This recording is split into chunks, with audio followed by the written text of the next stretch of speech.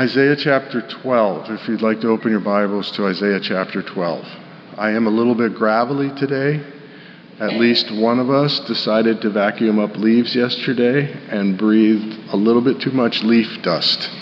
And so now I am gravelly today. But the leaves were conquered, and they are now in the yardie cart. But I apologize for the frog. Maybe it'll make it a little more interesting this morning. We're going to take a break starting today from Hebrews, as I mentioned last week. We will be looking at Isaiah 12 this morning as a prelude to Thanksgiving this week.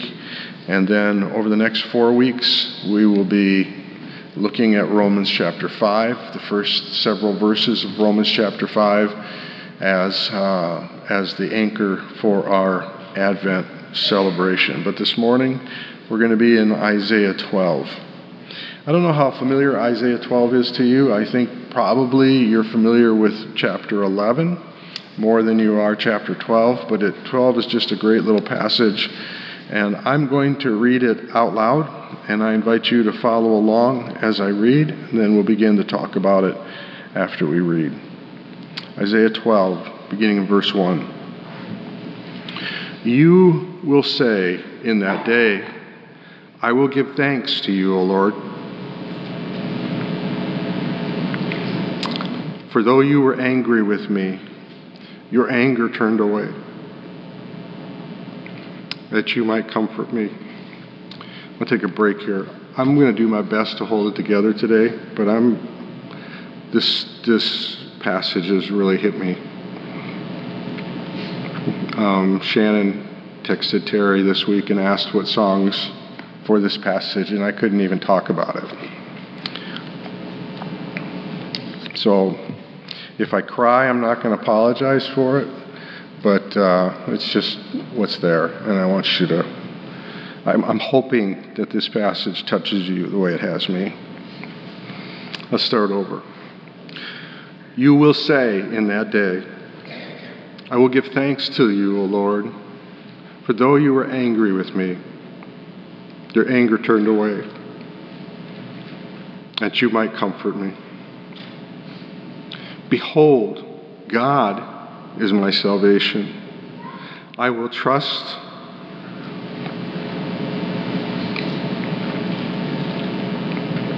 and will not be afraid. For the Lord God is my strength and my song, and he has become my salvation. With joy, you will draw water from the wells of salvation. And you will say in that day, give thanks to the Lord, call upon his name, make known his deeds among the peoples, proclaim that his name is exalted. Whoever is wise, let him attend to these things. Let us consider the steadfast love of the Lord. Over my years of pastoral ministry, when thinking of passages to speak on for Thanksgiving, my mind usually turns to the Psalms. I didn't go back to look. I have records, but I didn't go back to look. But I would guess that probably 90% of my pre-Thanksgiving sermons have been from the Psalms. And there's good reason for that, because that portion of our Bible is filled with poems which exalt God and offer thankfulness for who he is and what he has done. Almost every psalm you read, something about thanks comes out of them. So it's easy to pick one for Thanksgiving services. But this year was different for me, and for reasons that I can't remember now because of COVID and short-term memory loss. I don't remember how I ended up in Isaiah 12. It's where God led me. He drew my attention to this brief passage in Isaiah, and I have come to appreciate what a wonderful chapter it is. It's profound. As I've come to study it, I've come to see that it's really the whole story of the Bible wrapped up in 6 verses. Creation, fall, redemption, restoration are found in here. Creation is implied. Fall is clear. Redemption is clear. And restoration is clear. Like so many of the Psalms, these 6 verses are a simple yet profound song of praise to God. Isaiah is a long book, 66 chapters. There's a lot of different ways to look at Isaiah. I had a teacher in one of my undergrad classes. I had a class in Isaiah. And that class was honestly one of my best classes to come to understand a book of the Bible. And I love Isaiah. It has 66 chapters, just like the Bible has 66 chapters. It breaks out in the same 39:26 that the Old and New Testament break out. Books, different books. The first part is very much about the Old Covenant, and the second part is very much about the New Covenant. It becomes just a microcosm of the entire Bible, and it's a wonderful book to study, and some of our most familiar Christmas passages come from the book of Isaiah. But here in chapter 12, like so many of the Psalms, these 6 verses are as I said, a profound song of praise to God. And in fact, verse 2 is actually a quote from Psalm 118, where he says, "The Lord is my strength and my song, and he has become my salvation." As we look at this chapter, we find it is structured in 2 sections, just like the entire book is. The first section is reasons why God is worthy of our praise, and the second, a call for his people to praise him. It breaks out in verses 1 to 3 as the first section, and verses 4 to 6 as the second section. And this short chapter is actually an important pivot point in the book. Some people break Isaiah into 3 books, and commentaries will often follow that breakout. For example, I have a set of commentaries that are 3 volumes on the book of Isaiah. But you can break down Isaiah in a lot of different ways, and one of those ways is to see chapter 12 as a turning point.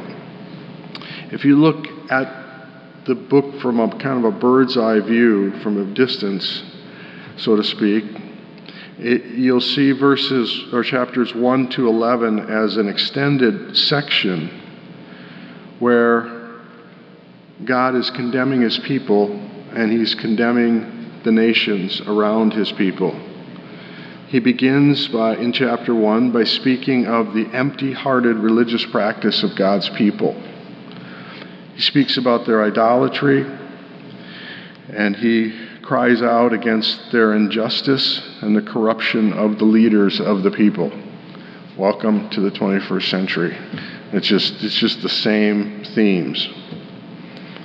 In chapter 5, woes are spoken against the people because of greed and excess and mockery of God, the redefining of truth, false wisdom, and a drunken, corrupt justice system.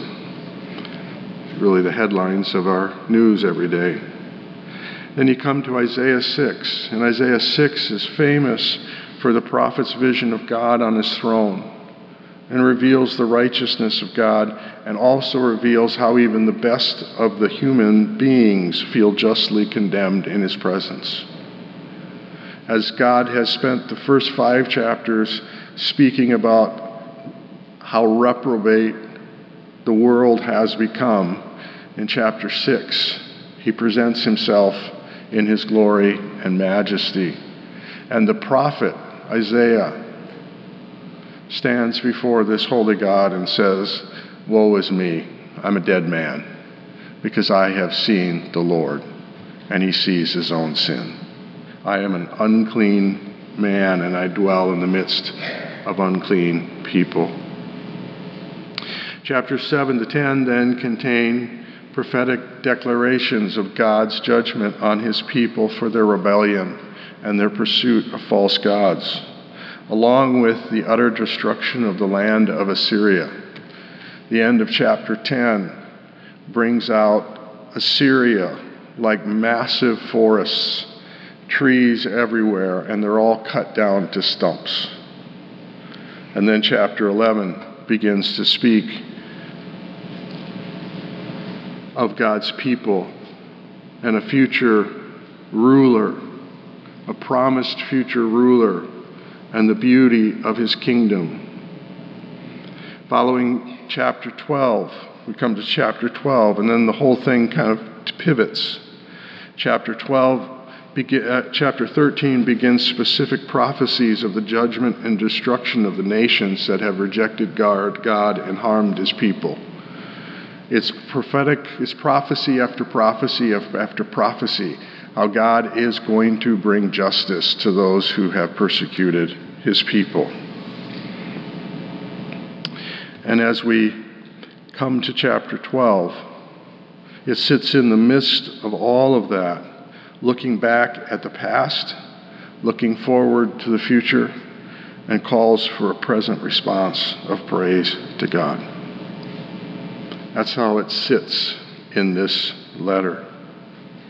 And as we begin in chapter 12, there are three words, and I've used this phrase before, but there are three words that to us are somewhat throwaway words. When we read the Bible, we often skip over certain phrases and certain words because they don't seem that important to us, and we're just focusing on the big picture. But those phrases and those words are often very important because they set the frame of the big picture. And these three words that you probably just threw away to get to "I will give thanks," because obviously that's the main thing. These three words are found at the end of a phrase, "You will say, in that day." In that day. Again, I doubt those three words grabbed your attention as I was reading it. I didn't read them with emphasis, and so you probably went right past them as I read.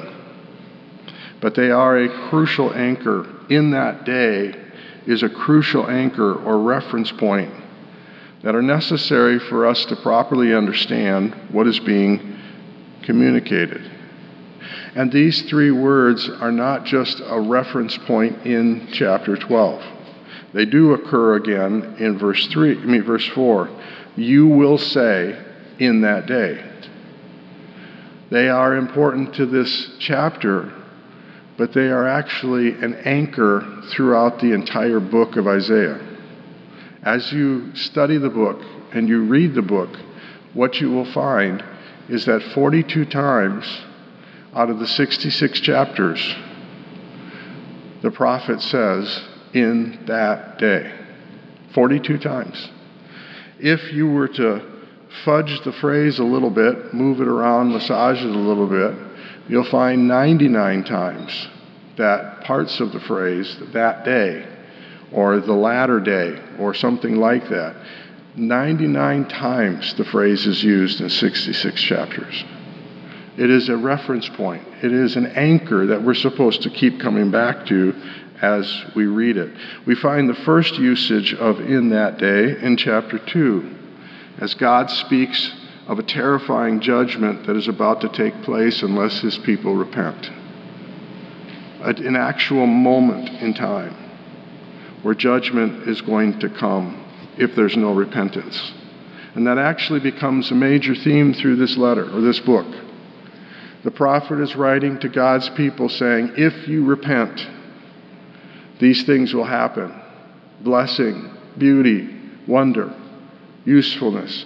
But if you don't repent, incredible judgment that you can't even imagine. That goes back and forth in this letter. But in that day is chapter 2 is the first place those words come out in relation to judgment.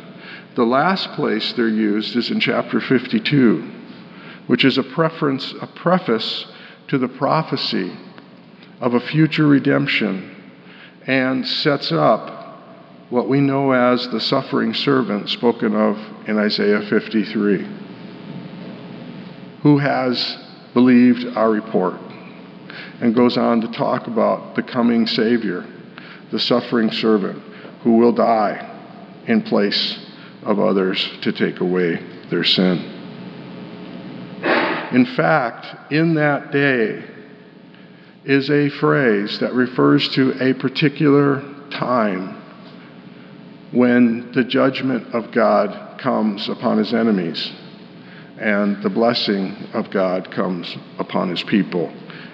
It's one phrase for two perspectives: the judgment of the ungodly and the redemption of God's people. How is it used here in chapter 12 then?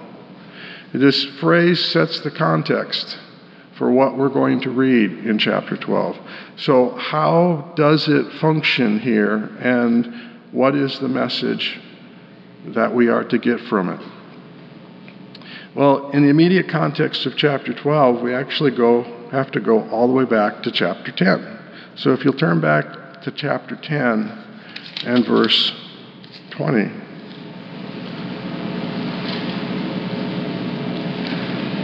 God speaks, or the prophet speaks the words of God and says, in that day, after he's been speaking of the judgment of Assyria, in that day, the remnant of Israel and the survivors of the house of Jacob will no more lean on him who struck them, but will lean on the Lord, the Holy One of Israel, in truth.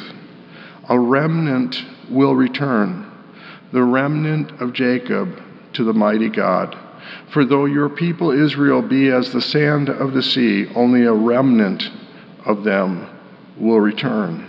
In that day talks about this judgment that's coming and the redemption of God's people. Following a more detailed accounting of what will happen to Assyria, if you come to chapter 11, and this is continuing the language of in that day. Actually, I skipped something here. I don't know why I skipped this in my notes. But in verse 27, let me add this in chapter 10 and verse 27.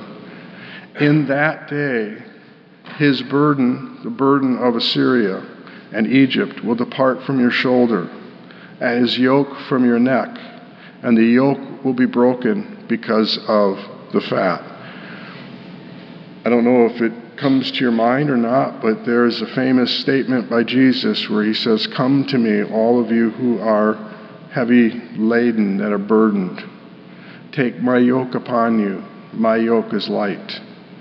The inference is that there is another yoke already on you that needs to be taken off. And that's prophesied here in Isaiah chapter 10. In that day, God will redeem his people and will remove the yoke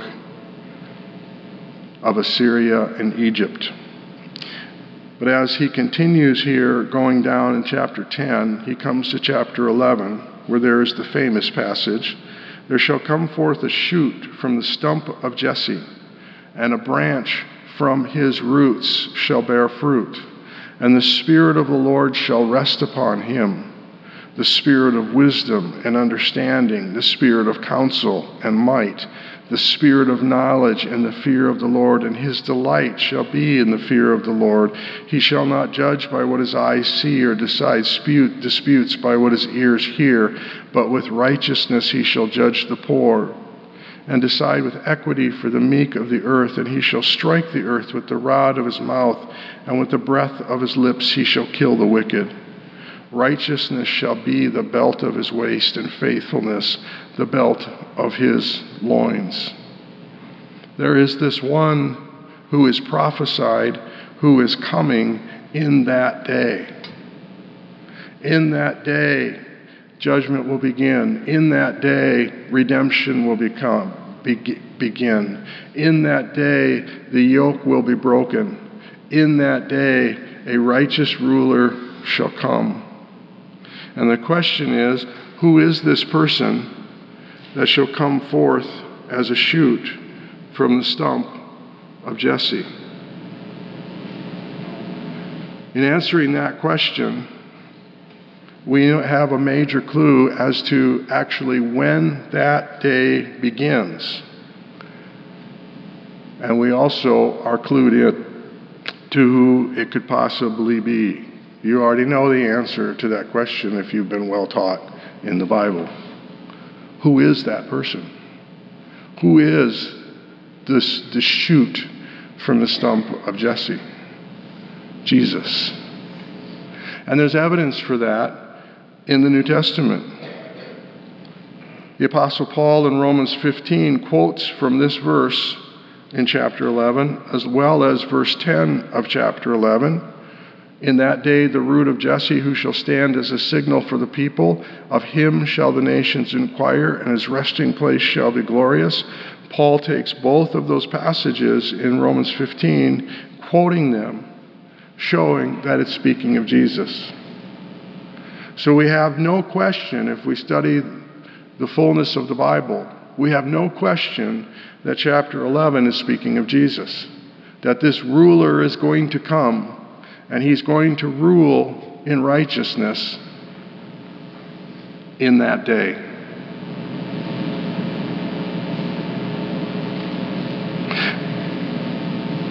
This means that we should interpret chapter 12, where he says, "You will say in that day." We should interpret that as right now, beginning with the birth of Jesus. In that day. In that day, the judgment of God upon his enemies begins. And in that day, the redemption of God's people begins. Peter stood up, quoted from one of the Old Testament prophets, as the Jews from many different places began to speak in many different languages. The disciples began to speak in many different languages to these people who came from many different places. Peter stood up and said, "This is that day. This is that day. The judgment of God is beginning, and the redemption of God is beginning."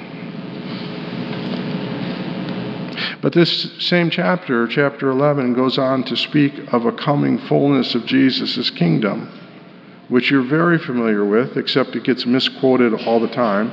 The lion is not going to lay down with the lamb.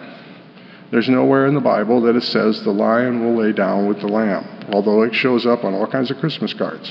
It actually says the wolf shall lay down, shall dwell with the lamb. And the leopard shall lie down with the young goat, and the calf and the lion and the fattened calf together, and a little child shall lead them. The cow and the bear shall graze, the young shall lie down together, and the lion shall eat straw like the ox. The nursing child shall play over the hole of the cobra, and the weaned child shall put his hand on the adder's den. They shall not hurt or destroy in all my holy mountain, for the earth shall be full of the knowledge of the Lord as the waters cover the sea. In that day, the root of Jesse, who shall stand as a signal for the people, of him shall the nations inquire. In that day, the Lord will extend his hand yet a second time to recover the remnant that remains of his people from Assyria, from Egypt, from Pathros, from Cush, from Elam, from Shinar, from Hamath, and from the coastlands of the sea. As Isaiah speaks what God has said to him, there's a future day, there's a future kingdom that obviously has not yet come. And this is when we move into one of those areas of the Bible that we call already but not yet.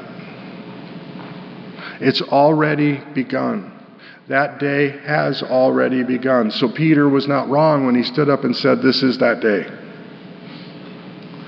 The root of Jesse has come. He has broken the yoke of Assyria and Egypt. But what was prophesied in a momentary context to God's people then speaks of something greater than actual nations and speaks of the power of Satan. and the power of sin. That the yoke has been broken by the root of Jesse, by the shoot of Jesse. That this one has come already, but it's clear that there's a lot of things that have not yet come. God's ancient people looked forward to that day. We, as God's modern people, look back to that day and see it as moving to its final culmination. But while we do not yet enjoy a world of peace and harmony, there is that day coming. But there are things that have already happened through Jesus' death and resurrection while we wait for the full experience of things that remain in the future. So with all of that in mind, let's go to chapter 12 and see what we will say in that day, which is now. I love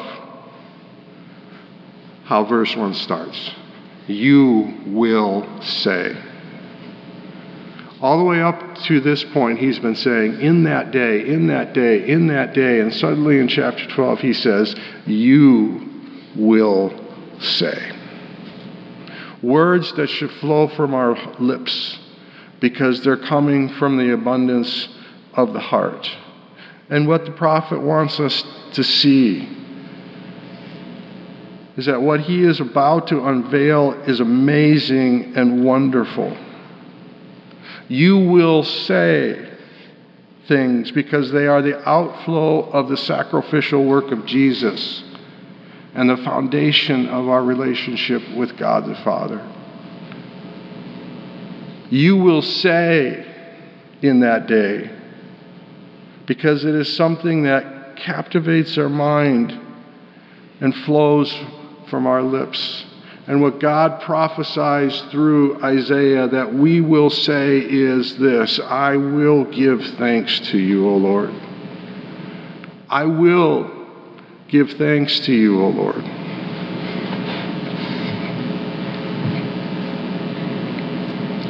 Because though you were angry with me, your anger has turned away so that you might comfort me.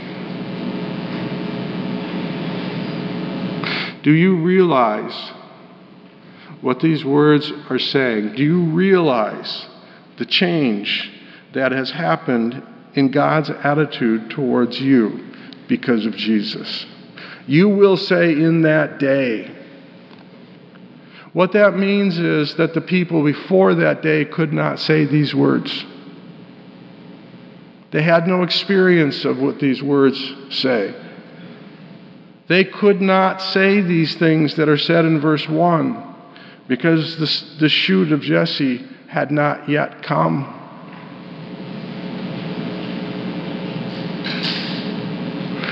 God was angry with his people.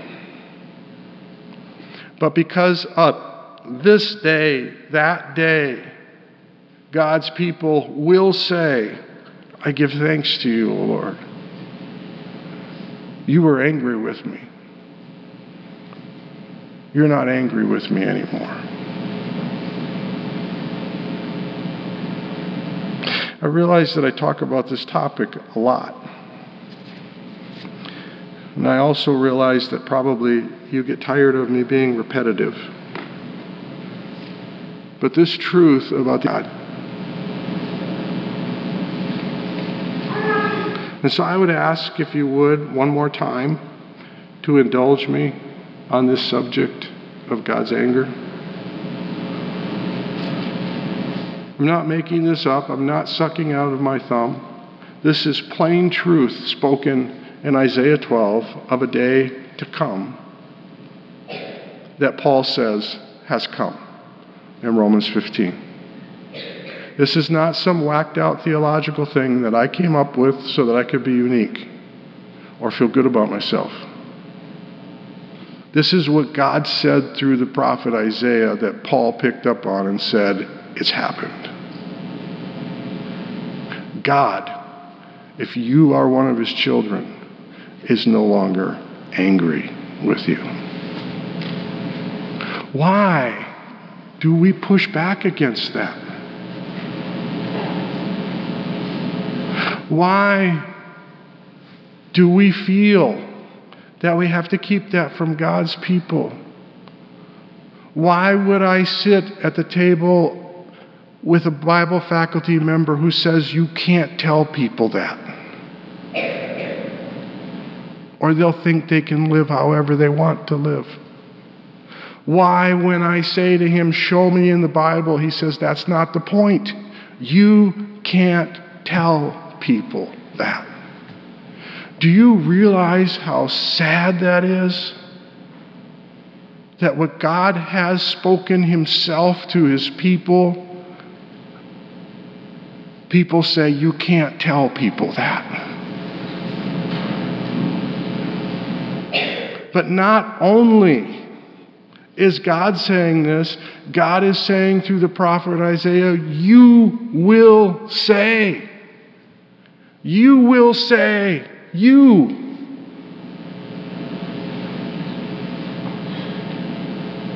I will give thanks to you, O Lord, for though you were angry with me, your anger turned away, that you might comfort me. The plain truth is that because of our sin and rebellion against God, we deserved his wrath and we deserve his just condemnation. We deserve his judgment.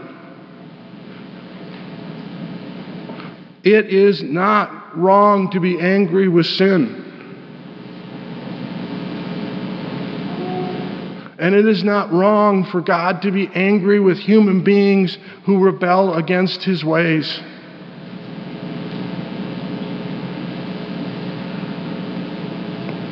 But Jesus, dying in our place,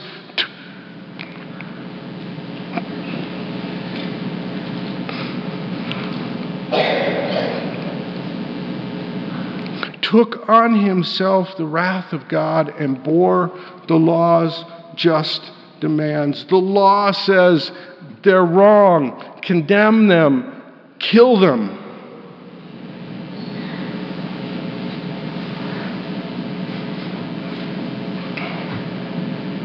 And Jesus hung on a cross and said, I take it. I take it all. And because of this, hear me, God's anger is gone. It is that day.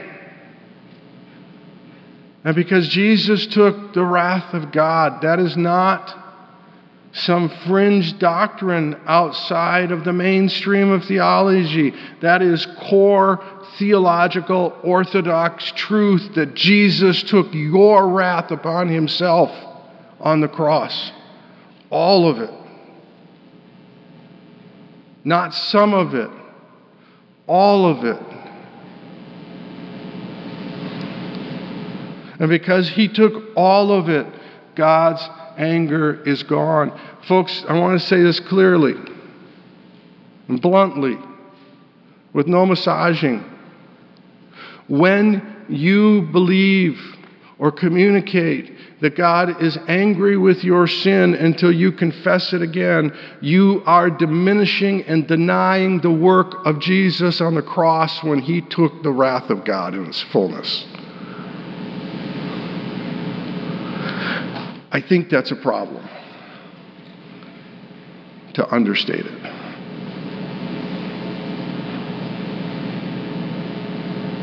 Because Jesus did this, God has become your salvation. And I want you to see in verse 2 what he says. He says in verse 1, you will say, and it's continued in verse 2, behold, look, this is amazing. God is my salvation. I will trust and will not be afraid. Now we lift that verse out of context and put it on plaques, and we apply it to the general milieu of our lives. All this stuff is happening around me, and because God is my salvation, I will trust and not be afraid. There is truth in that, and take it where you find it in Scripture, but it's not here. In the context of chapter 12, he is talking about what's coming in that day, that God was angry with me and he's no longer angry with me. Behold, he's my salvation. I will not trust and not be afraid of him. I do not live in terror of God because he has become my salvation. He was ripped with me, to put it in modern context. His wrath was held like a reservoir, according to Paul. And it all poured out on Jesus. It's still accumulating for those who have not accepted God. But for me, it poured out on Jesus. And I should have lived in terror. And I should be in a place of terror of God. But he's no longer angry with me. I will trust him. I will not be afraid of him. An important passage in Hebrews 12 is going to come, where he says, you have not been called to Mount Zion. You have not come to Mount Sinai. And he goes on to talk about the terror of it. And how the people asked Moses that God would stop talking because it was too terrifying for them. He says, you have come to Mount Zion with myriads of angels in celebration.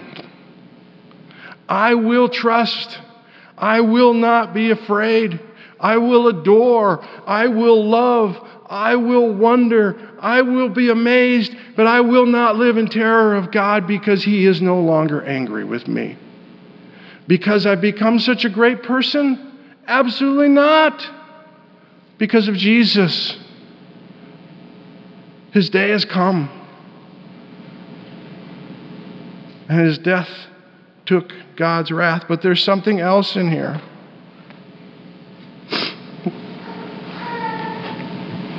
And this is what really gets to me.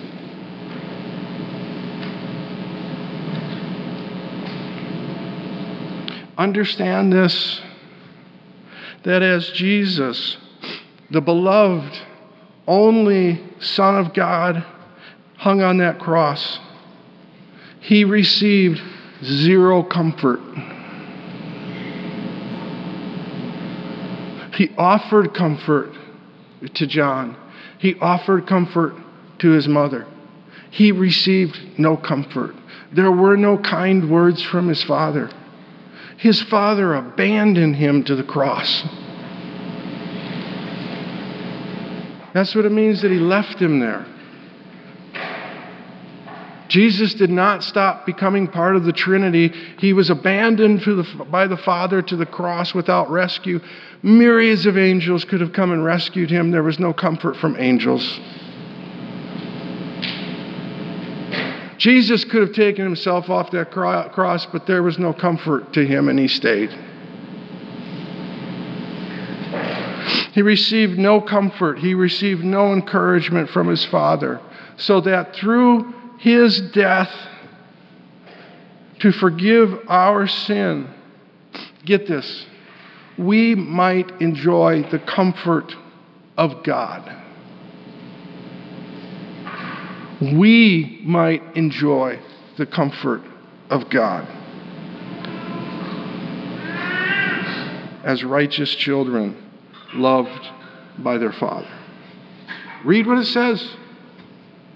For though you were angry with me, your anger turned away so that you might comfort me.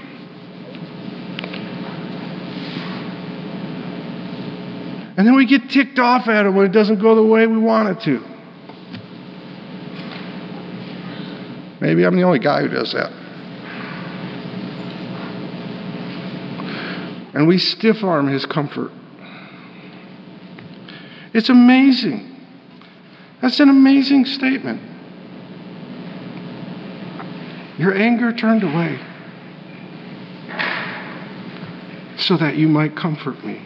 Do you realize that God hung his Son on the cross so that you could experience the comfort of God because He's no longer angry with you?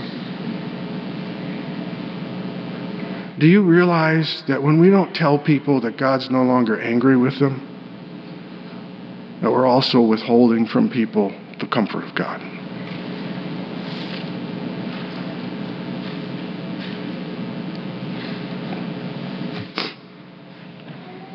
It's wonderful to ponder. And yet I find often that Christians are afraid to believe and live in the reality of this truth. Why is it so hard for us?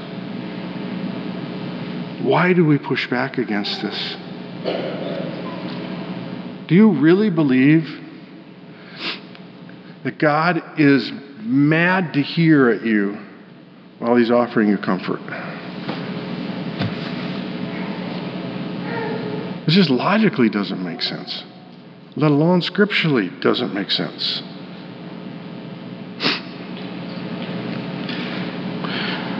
But we stiff-arm the comfort of God. We don't accept the comfort of God because it seems too good to be true. And we don't live in the fullness of our relationship with our Father. So I would ask you this morning, are you willing to believe to the point that you and I actually fulfill the prophecy that God spoke through Isaiah? Are you willing to accept the simple truth that's presented here in Isaiah chapter 12? Though you were angry with me, your anger turned away so that you might comfort me. Maybe I should have just preached on this verse today.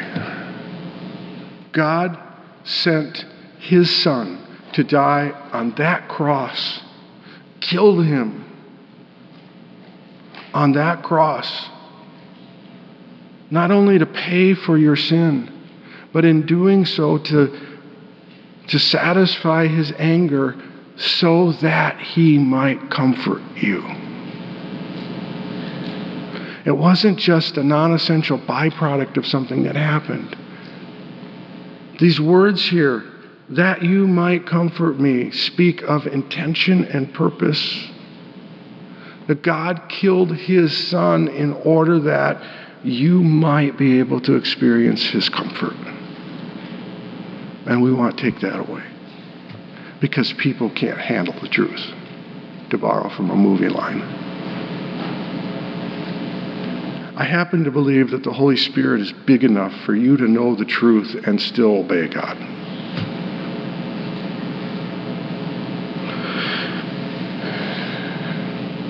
Are you willing to say, because of that day, I will give thanks to you, O God, for though you were angry with me, your anger turned away, that you might comfort me.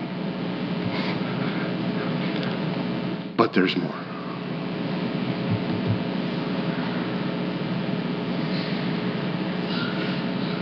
Verse 4 tells us of another thing God's people say because of that day. Because of that day, all who are His children, who have become His royal priesthood before Him, those who are His treasured possession, these people, you and I and millions of others say together, give thanks to the Lord and call upon His name. When a person comes to realize all that God has done for him in Christ, and specifically these things here, God says through the prophet Isaiah,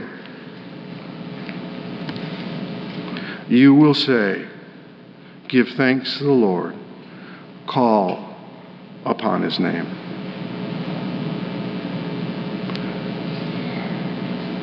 This phrase indicates personal dependence upon God. I can't do this without Him. I cannot live the Christian life. I cannot live in obedience to Him without Him. I must call on His name. And it proclaims to other people to call on His name as well. This phrase acknowledges what Jesus said when the disciples asked Him to teach them to pray. This is how you should pray. Our Father who art in heaven, hallowed be your name. Call upon His name. It acknowledges that all we are and all we will ever accomplish that is good, all that we will ever be, is because of who He is and what He has done. And the more we understand this, the more we understand our dependence upon Him, the less we will exalt ourselves and the more we will praise Him. The less we will hold people up as our saviors and our hope, like presidential candidates and governors and mayors and legislators. The less we will hold them up, we will not call upon their name. We will not have our identities established by their name, but His name.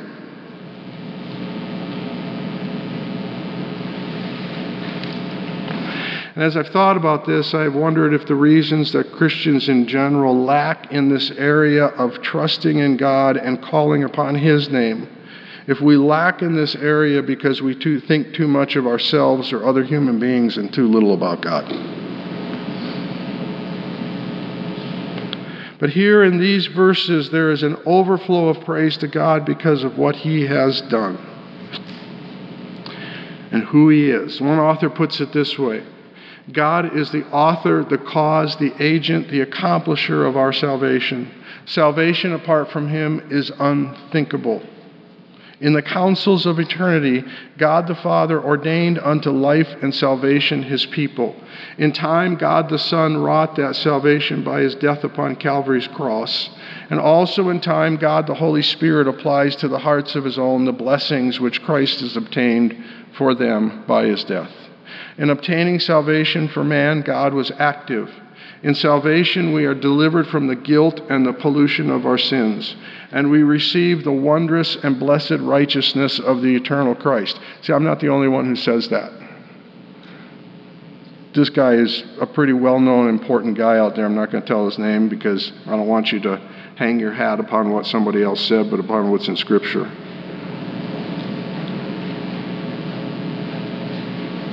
God is our Father, and by an act of His omnipotent grace adopts us as His own children. In the fullest and deepest sense, we receive God. What more can we have? What more do we need than God Himself? And it makes me wonder if our lack of praise to God, that we do not often say, give thanks to God, call upon His name, is because we desire and value temporary things far more than the eternal. And I wonder if our messed up values affect our desire to speak of God and our burden that His person and works are known in all the earth. This give thanks to the Lord, call upon His name is not only an acknowledgement of my personal dependence upon God, but it is also the proclamation that has to go out to the nations that there is salvation in none other. Call upon His name. And that leads me to one last statement in this passage that is good for us to remember as we go from here and live our lives. I want you to look at verse 6 with me. Shout and sing for joy, O inhabitant of Zion, for great in your midst is the Holy One of Israel. Great in your midst is the Holy One of Israel. In that day, the Holy One of Israel will come and dwell in your midst. I want you to never forget that God never forsakes or leaves you. Never forget that He is in you and with you. Never forget that He is great and good in your midst. Never forget Paul's words to the Ephesian church, reminding them of the immeasurable greatness of His power toward us who believe. According to the working of His great might that He worked in Christ when He raised Him from the dead and seated Him at His right hand in the heavenly places. God is great in our midst. And He is doing great things in our midst, collectively and individually. I've had a couple people over the last couple of weeks, just out of the blue. One I haven't talked to for, I can't even tell you how long it's been. He was a colleague at the college, so it's been almost 20 years since I have really had a conversation with him. And out of the blue this past week, he wrote and said that you've been a burden to my heart the last few days, and I've just felt compelled to pray for you. Doesn't know anything in my world. And somebody else called and said, just wondering how you're doing. You've been on my mind.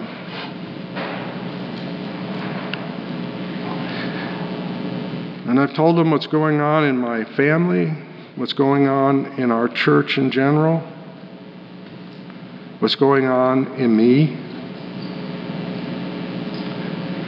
But you know, as I spoke with these individuals or wrote them back, God just continually brought to my mind what He has been doing here in people's lives. And that He has shown Himself great in our midst. I have been so thankful to be a part of Northbrook for over 7 years. And I've been so thankful to see how God has used His Word in your lives. And I'm so thankful to see how many of you over those years started at point A, and because of my investment and the investment of a lot of other people in your lives through the work of God, He has grown you and brought you to abundant places. And all I could do was stand back and say, God has been great in our midst. He has done great things in our midst. He's done great things in me, and He's done great things in you, and He's done great things through us. And what should we do about that? Well, as believers, we're inhabitants of Zion. You have come to Mount Zion. You have come, according to Hebrews 13. You have come already to Mount Zion. So what should we do as inhabitants of Zion? Sing and shout for joy. Because great in your midst is the Holy One of Israel. As I reflected on this, I began to wonder if some of the discouragement of my life and some of the discouragement in the lives of people around me is a result of our failure to remember, or a failure to believe that God has been, that God is, that God will be great in our midst. I know I have far too much of a tendency to focus on the negative things that are happening, and to get weighed down by those negative things in my own life, in the lives of others, in the world around me. But according to this, reflecting on the fact that God is great in our midst should bring shouting and singing for joy. There are parts of this passage I don't have time for this morning, but I'd like to close this morning by reading again Isaiah 12. You will say in that day, I will give thanks to you, O Lord, for though you were angry with me, your anger turned away, that you might comfort me. Behold, God is my salvation. I will trust and will not be afraid, for the Lord is my strength and my song, and he has become my salvation. With joy you will draw water from the wells of salvation. And you will say in that day, give thanks to the Lord, call upon his name. Make known his deeds among the peoples. Proclaim that his name is exalted. Sing praises to the Lord, for he has done gloriously.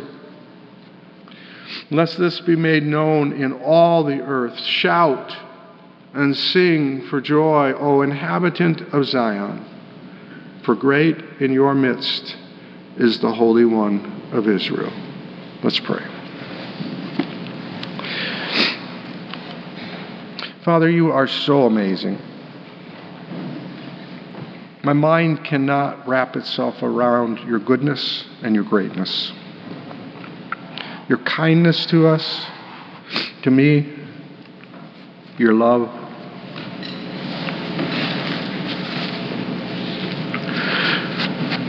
In contrast to your goodness and kindness and love, there is one whose head has been crushed and he's in his death throes. He is evil and wicked and spiteful.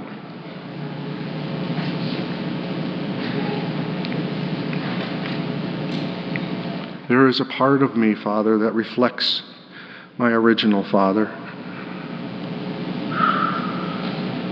And I pray that in my heart you would continue to do a work of crushing that you would kill the flesh. And I pray through the power of the Holy Spirit, you would cause me to want to know you more, to love you more, and to serve you more. I pray for this group that you have brought together that we call Northbrook. Father, we're not big. We're not seen as successful. We're not seen as the up-and-coming place. But I'm glad you don't care. I'm glad that you are great in our midst. And I'm glad that you are working through jars of clay. I'm glad that in your sovereignty you brought us together. I'm glad that by the Spirit you are growing us together. I'm glad that in Jesus we have love together. And I thank you that by your will and your promise, you are doing good things through us together. God, cause us to understand who you are and what you've done for us in a way that we will shout and sing for joy because we see your great and powerful hand at work in our midst. I thank you that because of Jesus, you can be in our midst and we can be with you. In your Son's name, amen.